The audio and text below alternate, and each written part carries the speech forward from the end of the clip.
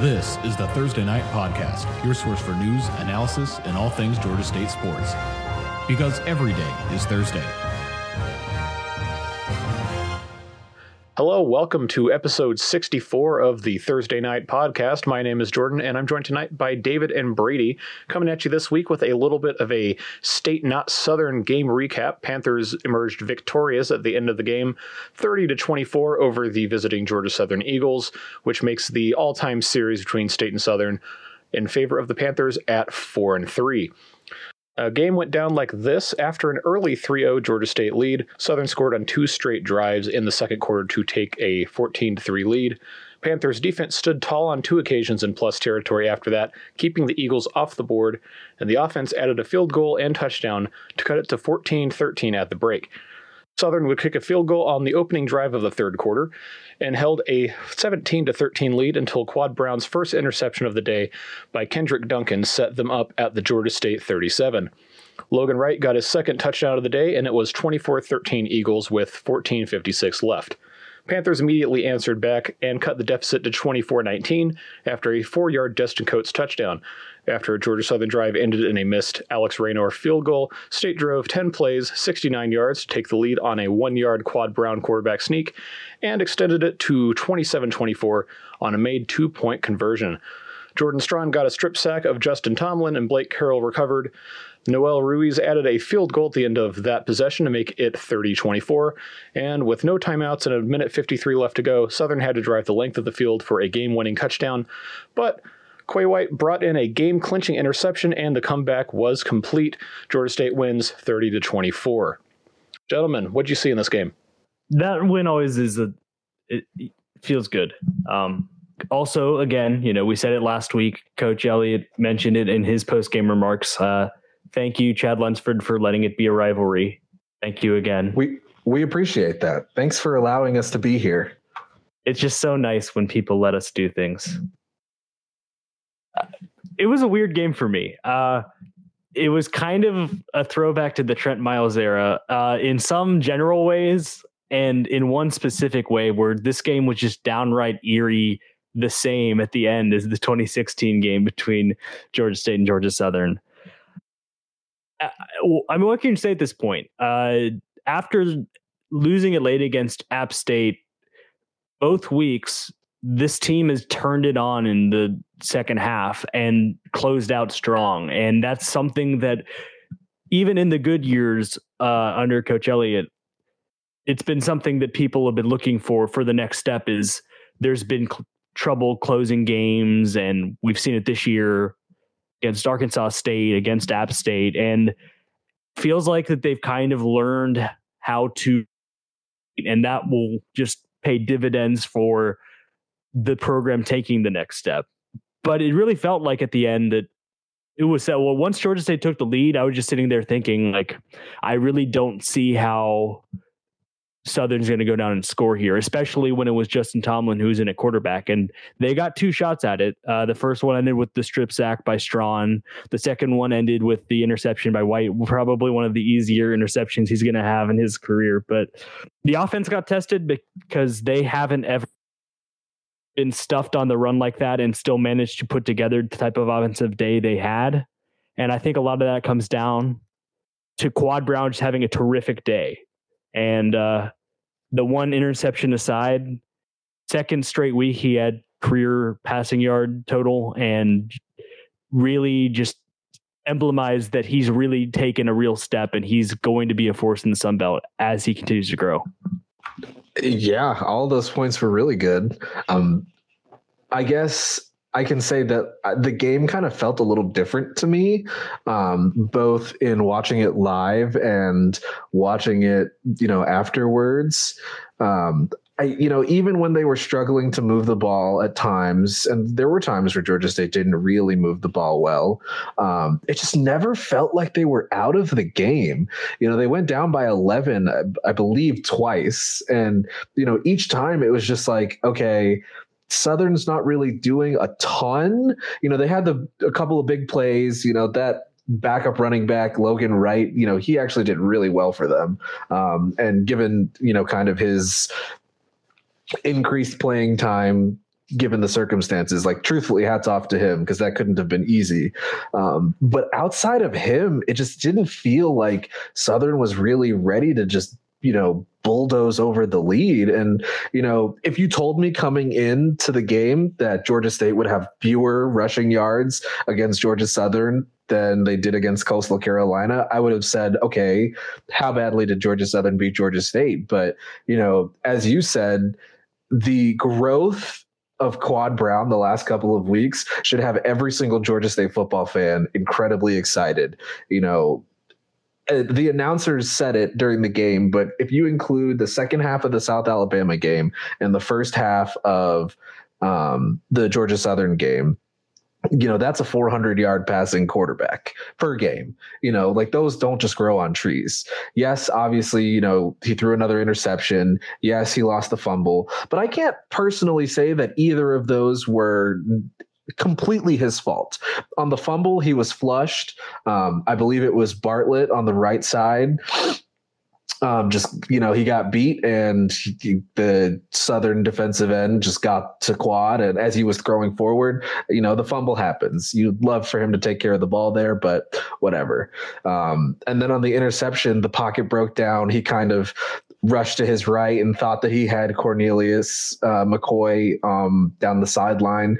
Nobody's going to make the throw that he attempted to make. So, a young quarterback is going to make that mistake. But as he gets, more seasoned and, matures, he's going to realize that a throwaway there achieves what he wants to achieve. But just the poise of Quad to, sit there and say, all right, they're stopping the run. I have to be the one to win this game and just find guys open. And, he basically did that once they started, getting things going. He did that for the entire rest of the game. Yeah. To the point on poise, obviously it was a rough interception, and I'll give it's a throwaway there. It's got to be a throwaway. And that's just the thing you learn as you continue to get snaps. But fourth quarter, when it counted after that interception, his first playing time after throwing that bad pick, he went 8 for 9, 126 yards.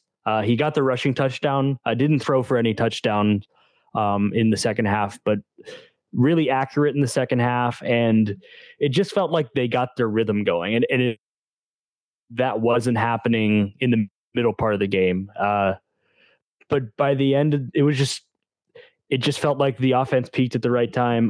But switching back to the first half, because it really never felt like it got out of hand, like you said, but it could have. When Georgia State went down 14-3, the fumble happened, and Georgia Southern recovered in plus territory. And at that point, the defense got to stop, kept Southern out of field goal range, and they had to punt. And then the next drive, the first play, Southern was backed up on the next drive, but unloaded 44-yard pass on the first play. And again, they were about where they were starting on the drive after they got the fumble. They stalled out. They had to settle for a long field goal, which they didn't make. And then State got the ball back before the half. And Quad hit Cornelius for the 45-yard score, and it was a 1-point game. And it could have been 21-3, 21-6. It could have been any number of lopsided scores. And I think if that happens going into the half, it's a little trickier for that belief to continue to trickle through. But it was a 1-point game at the half. And from that point, the only time it got back to double digits, there was still all but 4 seconds of the fourth quarter to go. And so it was never a situation where there was any doubt that there was time left for the comeback to happen.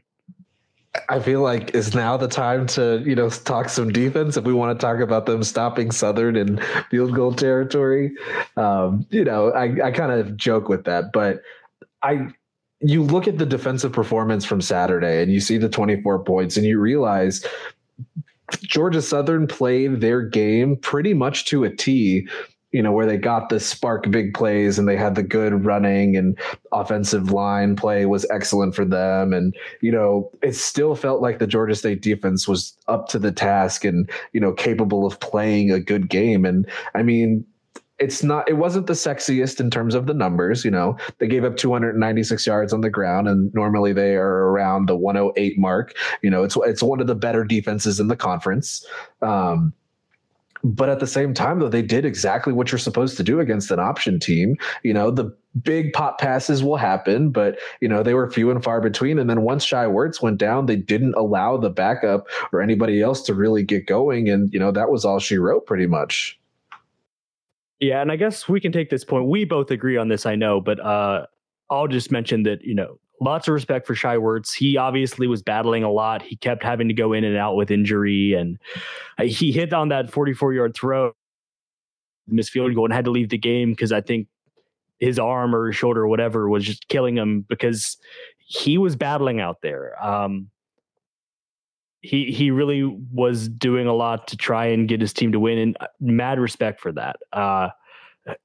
Heck of a player, heck of a competitor. And I guess the other side of the coin there is when he was not able to play, especially late, it felt like a situation where Georgia State was in good position. And I guess this is where I'll turn to the 2016 comparison. So the 2016 game actually had the exact same final score. It was at the Georgia Dome. It was the last time that these two teams played at the Georgia Dome. It ended 30-24 State. And the end played out the exact same way.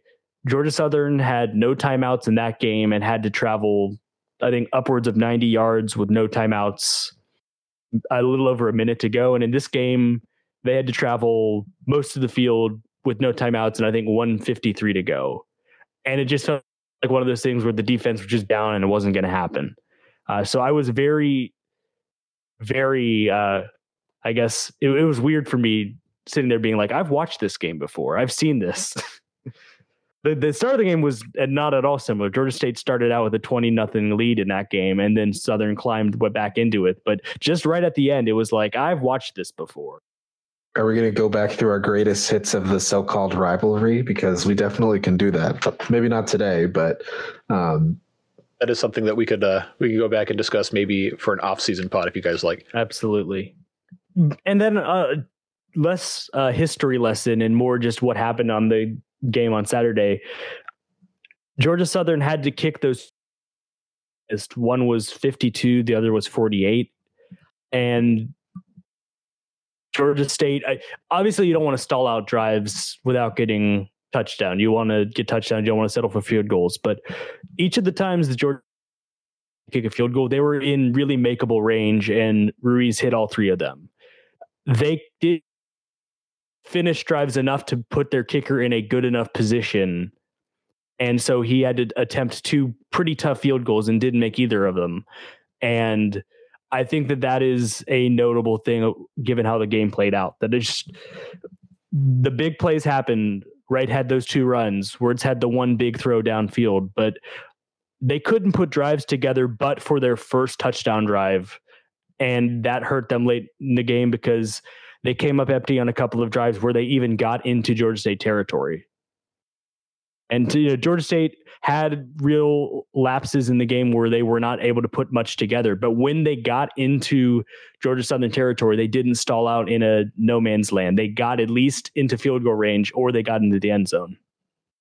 And I guess, I can use this moment to shout out Noel Ruiz, who he definitely had a good season. I can say that in college, you don't really want to talk about the special teams because usually it's a bad thing, but I can't remember a single time where Noel Ruiz was asked to make a makeable field goal this year, and he missed it. Or, and I mean, he hit some pretty long ones this year as well. I think all of his misses were 45 and higher. So definitely shout out to Noel Ruiz, who, was awarded with the Sun Belt Special Teams Player of the Week for his play again on Saturday. Yeah, I think exactly what fans wanted to see when they heard grad transfer kicker was coming in, especially with losing the guy who'd had the job for a few years. I think there were some worries about maybe a step back. And we talked about that some when we were previewing the special teams, is that he's a ringer. He's coming in with, they're asking him just to make kicks, and he really did that. And it was really important Saturday. The field goal to cut it to 14-6. I mean, it was an easy enough field goal for a college kicker, but it was important to get that, given that stalling out there and not being able to put up any points and it staying a 14-3 game would have been a real downer.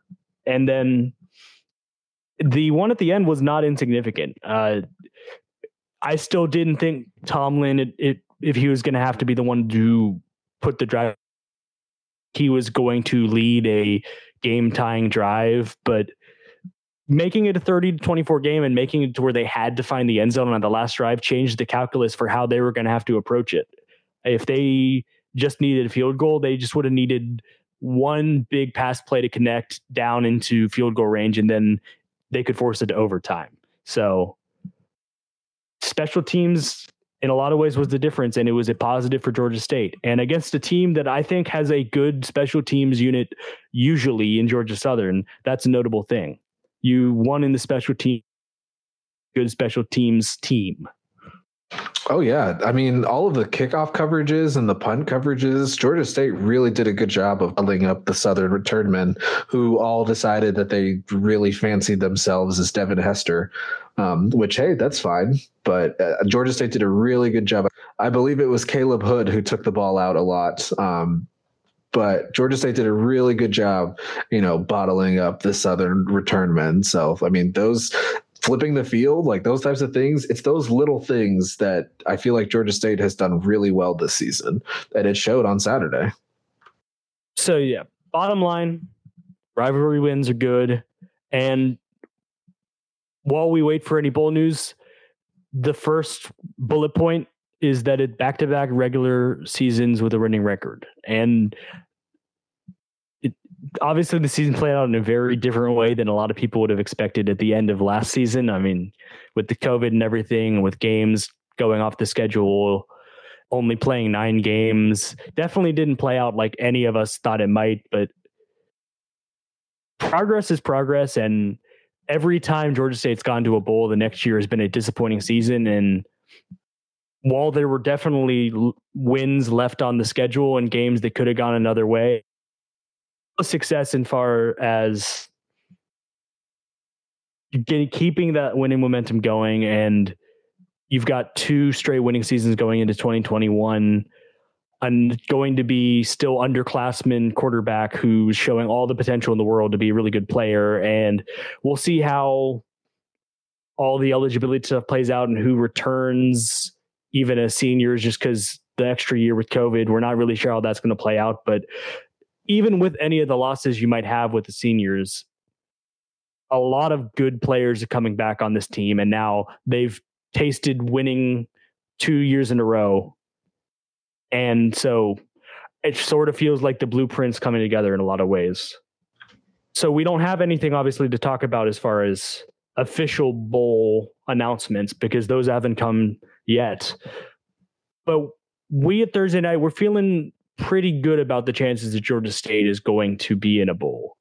Nothing official yet, but just as of now, there are only 5 teams in the Sun Belt Conference who have a 500 or better record, and there's 5 bowl slots for the Sun Belt. So as of now, Coastal, App State, Georgia Southern, Georgia State, and Louisiana are the bowl teams, and Troy is the only play their way into that. But it seems as though the conference is going to use the conference standings for their determinations of who they're going to pick up for bowl games. And Georgia State will, at worst, provided Troy doesn't pull the upset of upsets and goes and beats Coastal, at worst, Georgia State will be level with Troy, and they'll have the tiebreaker from having beaten them. And I mean, I'll just say, if it's obviously a Georgia State podcast, so you can say that we're homers for saying this or not, but if Georgia State, who beat Troy and who will have a better winning percentage than Troy, if Georgia State doesn't go to a bowl and Troy does, that's bad. It's really bad. And the thing is that Troy might have 6 wins, and that might be a factor. That's obviously in normal years the factor that matters most for bowl eligibility. You have to have 6 wins to go to a bowl, but they've waived that this year, and almost exactly for this reason, is because not everyone was going to end up being able to play enough games to get to 6. And Troy and Georgia State is just that Troy was able to play their FCS game and won it, and Georgia State was not able to play their FCS game because Murray State's conference moved to the spring to play football. Then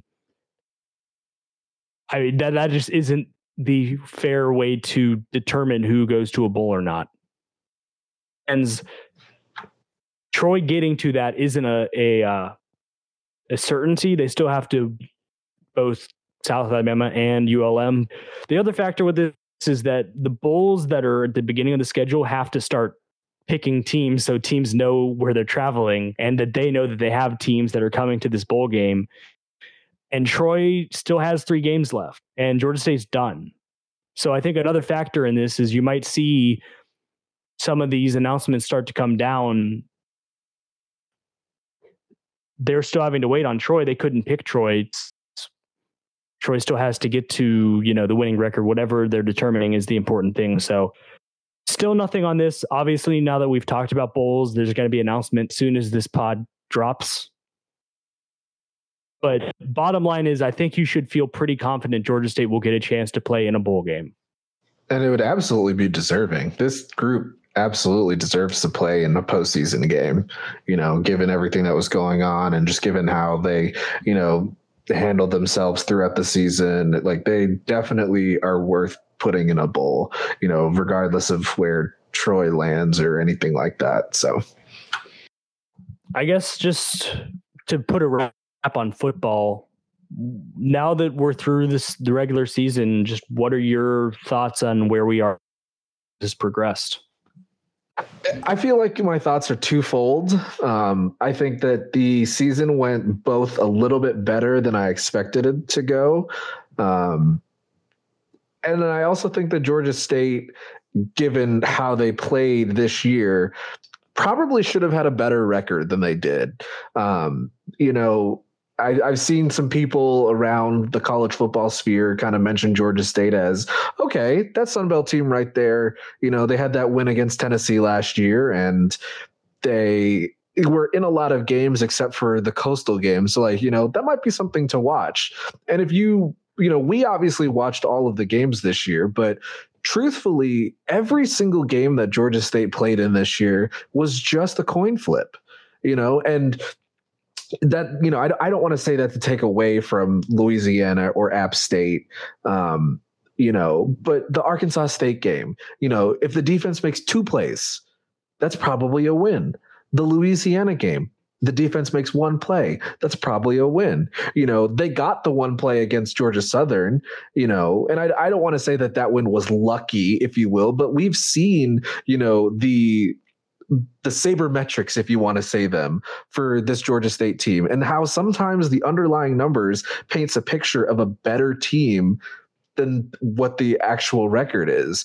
So if you're a Panther fan and you say 5 wins was good, but I feel like Georgia State could have had a couple more wins, I can't hate you for that. I agree. I definitely think that Georgia State, given just based on how they played in a lot of the games this year, they probably could have and should have had more wins than they did. But I also want to kind of preface that with, they had to completely change their guy at quarterback, which, yes, the offense is the same in theory, but going from Dan Ellington to Quad Brown, even if their styles are similar, it's it's a different guy, a different leader, a different team. The nucleus is different, so obviously there's going to be some questions there. There's Quad's youth that obviously was a factor, and we've talked about that. You lose a guy like Trey Barnett, and so a guy like Destin Coates has to now be that running back 1, and everybody behind him kind of elevates their status as well.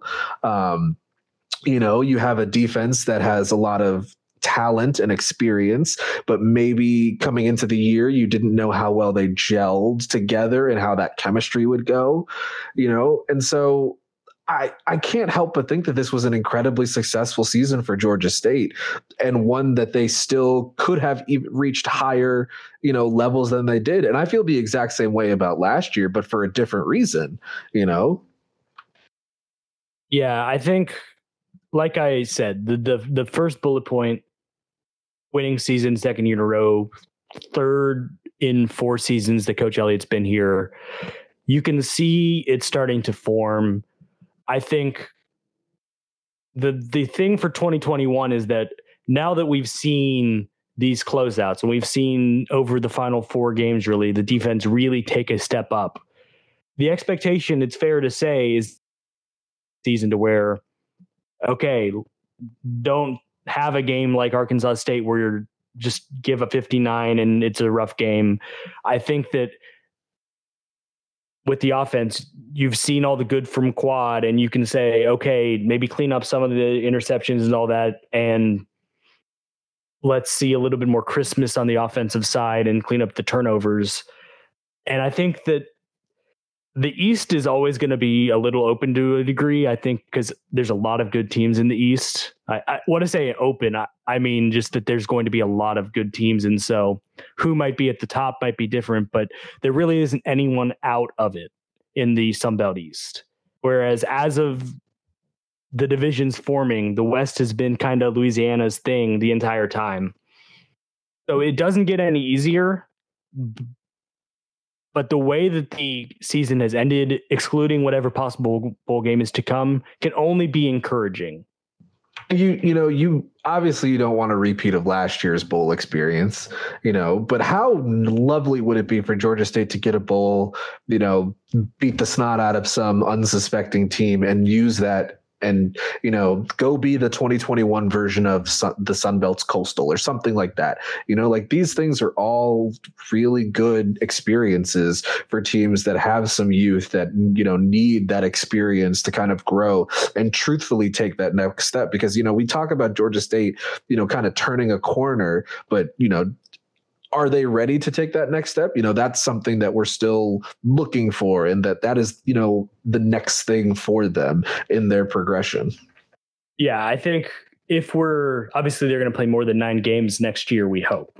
But if we're here wrapping up the 2021 season and it's a lot of similar, like this is how it played out, that won't necessarily be as much of a progress thing. That'll be okay, maybe there is a little bit of plateauing happening, but 21 can happen when 21 happens. And given that I think success breeds success, I think that there's no reason to think that next step can't be around the corner, given that you're not losing a ton of contributors and that you've got a young quarterback who could be that dynamic guy for you that wins you games.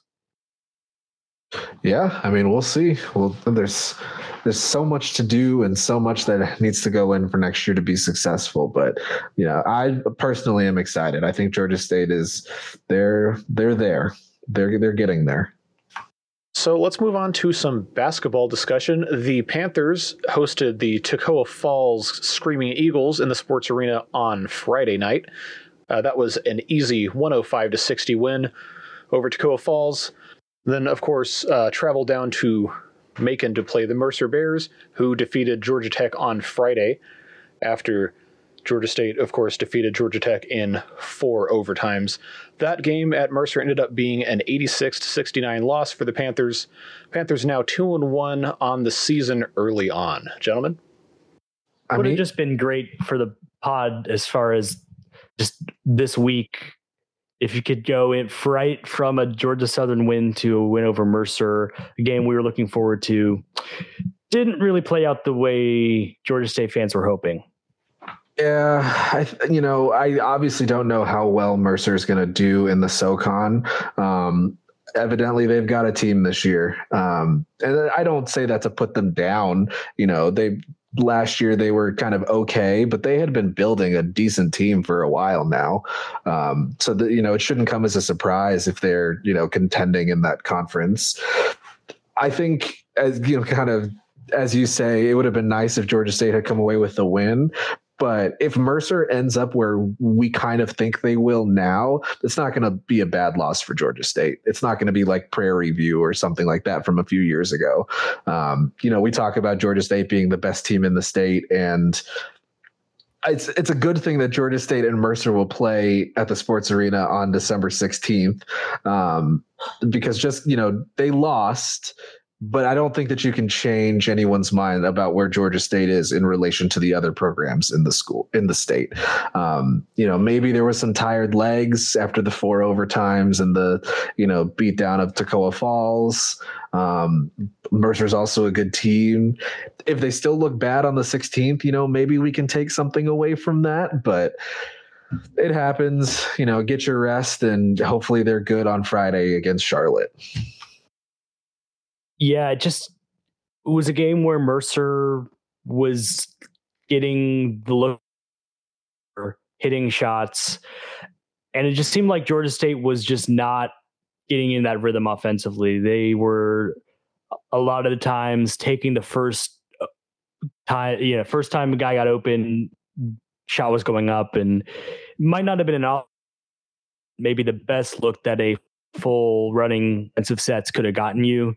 And then there were other times where it was just like guy drives into traffic, puts up a contested shot, maybe tries to get foul, doesn't get called, and then it's just a bad shot. And the other thing that was happening, I think, especially when Mercer went on their run near the end of the first half, was that Georgia State was running their tempo offense and really going fast, and Mercer was ready for it and were really getting out in transition well. There were a couple of times where it was one guy passed all the way up to the other side of the court, guy all alone for a layup. And so I don't know whether that was good game planning by Mercer or just the ball bouncing a weird way and it's just setting them up well for transition. But that is the pitfall when you run as fast as Georgia State wants to do. And I think that the tempo is going to win them more games than it's going to lose them games, because there's a lot of teams that can't keep up with it. But Mercer was ready for it, and just at the end of the day, they were the ones making shots, getting good looks on offense, and that's how it went. And I mean, we can sit here and talk about, kind of Kane's performance, and we can talk about how the team around him didn't really do a ton. If you watch that game, that was not a 17-point, a 17-point game. It truthfully did just get kind of away from Georgia State at the end there. I think if it was closer than 12 with like 3-4 minutes left, the comeback, if you will, the fake rally or whatever, probably goes a little bit better. But it was okay that Georgia State kind of pulled up. Everybody was struggling. They were 5 of 18 from downtown after shooting really well against Toccoa Falls and not so great against Georgia Tech. But they were decent for most of the game at the free throw line. And at the end of the day, that game was just a lot about Mercer just hitting their shots, like you said. So you can only be so mad about that. Yeah, it does have the asterisk given that Georgia State gets the second shot at Mercer later this month. And I guess my larger takes on this game will have to wait until that game. Obviously, like to be 3-0 instead of 2-1 at this point. Go on the road. I believe this is the last non-conference road game just because of how the season is working out against Charlotte. Chance to go to 3-1, get right ahead of that Mercer rematch. That and the time off, I think, will be really good for the players. Yeah, obviously the fatigue wasn't there against Toccoa Falls, but I guess the competition level wasn't either. So there was a trade-off. You could only take so much away from the Toccoa Falls win, but 3 games in, I think, 5 days, that can add up. And it seemed like it did. So before we move on and talk about the game at Charlotte, I want to think back to early podcast episodes where we had a segment called the 2-3 matchup zone, where we kind of previewed the matchup and gave keys for both teams as to how they would perform well in the upcoming game. Of course, when Ron Hunter left, the basketball team changed the scheme to man defense under Rob Lanier, and we couldn't roll with that name anymore. So we decided to bring out a replacement segment called Tools of the Game, and we'll be using this segment each week to provide a look into the upcoming basketball games. Tools of the Game is brought to you by Crawford Tool. The folks at Crawford Tool have been Panther Athletic Club members and football season ticket holders since 2010, and now Thursday Night Podcast listeners can enjoy 10% off Crawford Tool's entire catalog of quality hand tools, toolkits, and supplies with code THURS at checkout. That's code THURS, THERS. Thursday Night does get a percentage of all eligible purchases, so if you want to pick up some great tools at even better prices and help support our efforts along the way, visit www.crawfordtool.com and use code THURS at checkout. Thanks, Crawford Tool, for supporting the podcast. So I alluded to my tool of the game a little bit in what I was talking about with the Mercer loss. First thing you got to do is just get into running a little more of your offense. Stop having it be guy goes on dribble drive, tries to get to the rim by himself. Georgia State's got a fair amount of good spot up shooters and catch and shoot shooters, even without Nelson Phillips this year. And I think after this last game, we continue to see that Evan Johnson as a freshman is already one of those guys.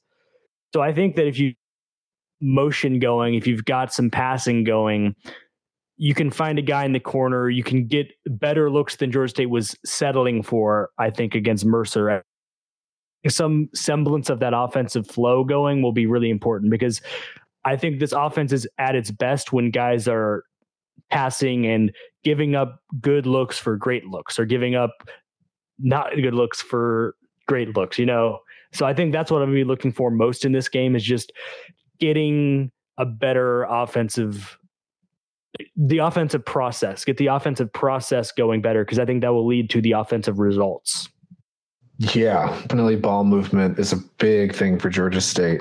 I'll kind of keep it simple. I think definitely some time at the free throw line is going to help Georgia State. This is a team that when they're playing that high tempo, when they're not all shooting threes, they're attacking the basket relentlessly. And, it's great that they want to get other teams in foul trouble. Mercer actually had, I believe, a couple of players foul out. But if you're not hitting your free throws, it's not going to matter. I think what kept Georgia Tech in that game on, a week ago was they were relentless at the free throw line after a while. And if Georgia State is going to be, as attack happy as they want to be, they're just going to have to be a much better free throw shooting team. Yeah, just the numbers there before we move on. It's 58% as a team right now. And that's with Justin Roberts being 11 of 12 for 92%. So I don't want to do the math on that to take out his numbers, because it'd be a really ugly number. And I don't like ugly numbers like that. But the fact of the matter is, Georgia State's getting attempts at the line, but they're just not making them. It's obviously it looks bad right now because Kane has 15 missed free throws of the 36 that Georgia State has missed. But, it's not just on him. Obviously, he takes a higher percentage of shots than other people. So that's, how math works. But, there are a lot of guys who probably should use some time, just take some time and, get working on that. And I don't want to sound too harsh. Obviously, I know that, these guys are good athletes and they work on it. But, it's definitely been a weird year. Correct. It has been a weird year, but it's definitely something that will continue to need work and continue to want to see improvements as the season goes on. All right, so let's move on to questions. First up this week, we have Carlos, who asks, what do you think will be more improved for the football team next season? I think that's a tough one.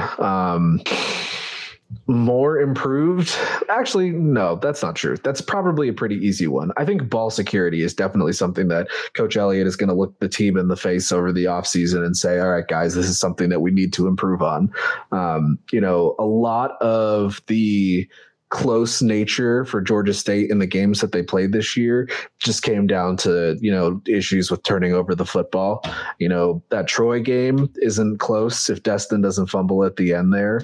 The App State game, Tucker Gregg had a fumble. How many times have we seen Quad throw interceptions, and you'll have some games like the ECU game where the first play is a pick six and the team still drops like 40 some odd points, but you'll also have games where the turnovers are what sink you because you just gave the other team, an opportunity. Not everybody's going to be like South Alabama where you can have 4 turnovers and a half and it not really matter. So definitely ball security is going to be the big off-season focus. I have a sneaky suspicion. Yeah, stole my answer right from me. Curses.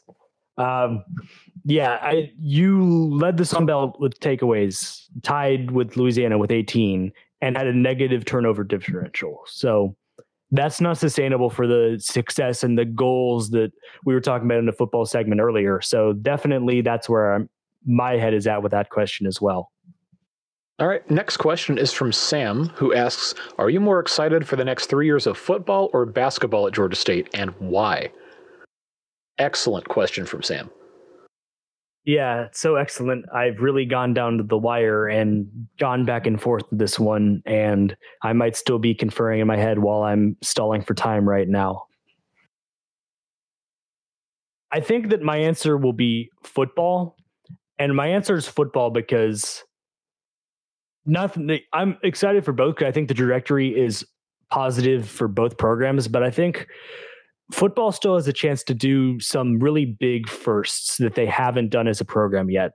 They still have a chance to, have that first East title or first Sun Belt title, first 10-win season, all of those things. And given the trajectory, I think it's likely, at least it's possible. I think it's likely, given how things have been going, that happens. And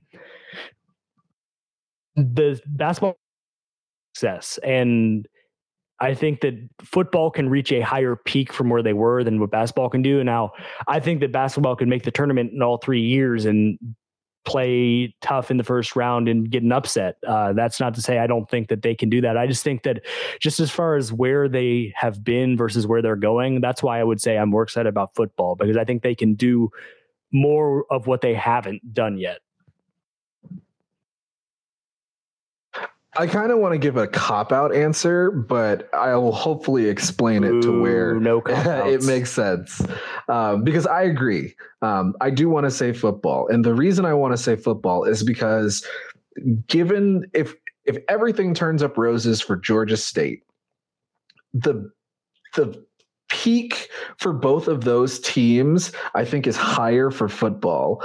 And it has much more to do with the Georgia State football team being able to control that peak, whereas I don't think the Georgia State basketball team can control that peak. And here's what I mean by that. We kind of talked about it a year ago, and obviously with COVID, it's definitely not anywhere near the horizon.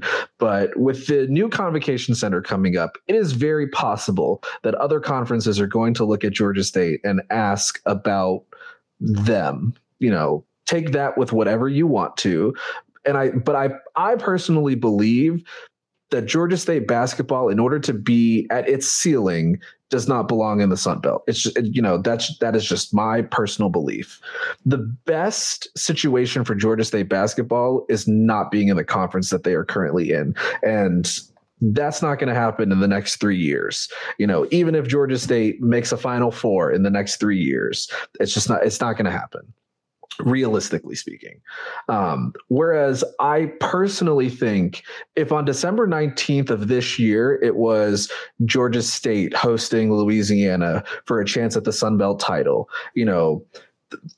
removing COVID, Center Park Stadium is full. Atlanta on that side, the Summerhill area is buzzing with anticipation that this 11-year-old football program is finally able to say, all right, we're fighting for that championship that we've been looking for, the reason why we play football. And for me personally, I think that's a bigger moment for them and for the university than having a Georgia State basketball team, be regular season champions as they have been recently and go to the NCAA tournament, and that's not to say that wouldn't provide, excitement or joy, but how many times have they been to the NCAA tournament in the last 5-10 years? 3 times. They had the upset over Baylor. They had 2 other appearances that didn't go as well as that first appearance, but the basketball team has been there, whereas it hasn't been there for the football team. And I think that just kind of forces that to be the answer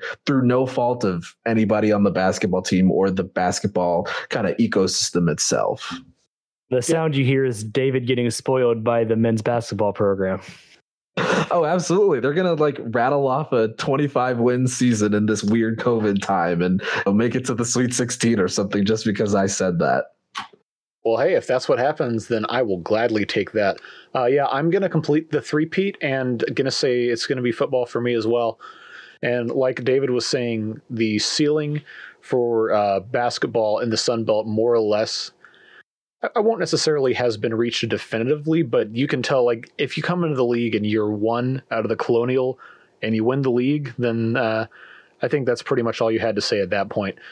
But like David said, the Convocation Center is going to be a catalyst, hopefully, for some bigger leagues to come calling. And even though football has made some tremendous strides, you've had a lot of improvement in a lot of areas, the average student at Georgia State, the average Atlanta person, isn't thinking about going to a Georgia State game. They're not thinking that it is a positive and worthwhile experience beyond the hardcore people.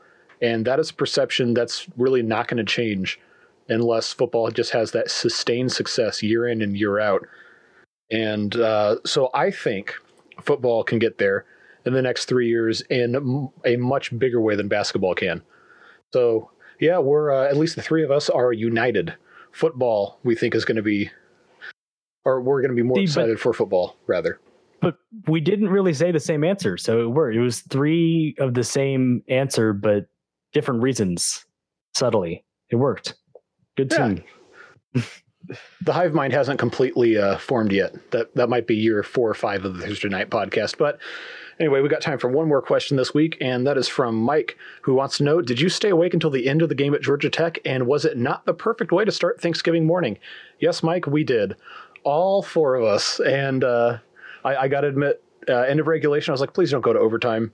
End of first overtime, please don't go to second overtime. And then at that point, I was like, you know what? I'm going to stop sitting here trying to clip highlights for Twitter. I just want to watch basketball. I want to see this game end, get finished, pull out a victory over Georgia Tech, beat an ACC opponent for the first time in program history, win at Tech for the first time since officially since 1976, was it? Yeah. We were awake. I didn't need coffee. I didn't need caffeine. I didn't need anything. It was just basketball adrenaline. Okay, I can't say same because I work out at 6 o'clock in the morning, but I did enjoy the game and stay awake for all of it.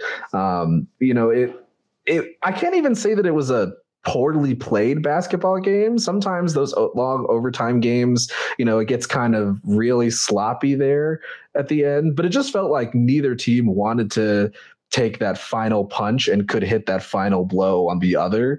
But yeah, I absolutely stayed awake for all of it and was ready and excited about it, admittedly. So. Yeah, of course, we had to record the pod, and we had set out before we were going to record after the game, and obviously that's what doomed the game to go to 4 overtimes.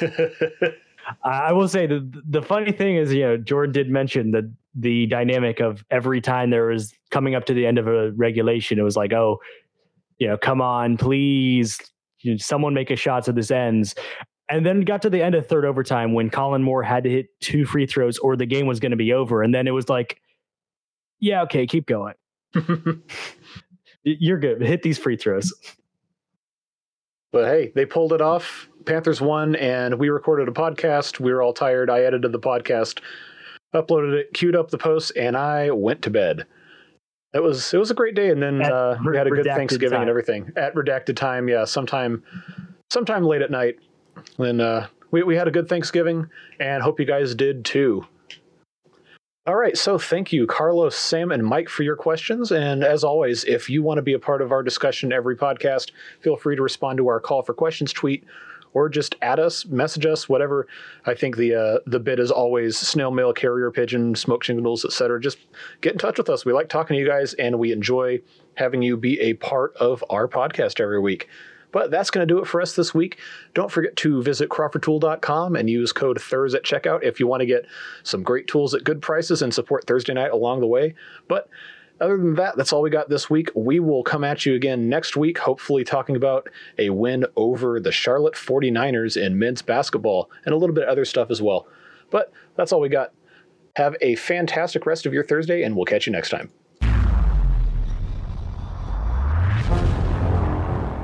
The The Thursday Night Podcast is a production of ThursdayNight.com, the independent source of choice for all things Georgia State sports.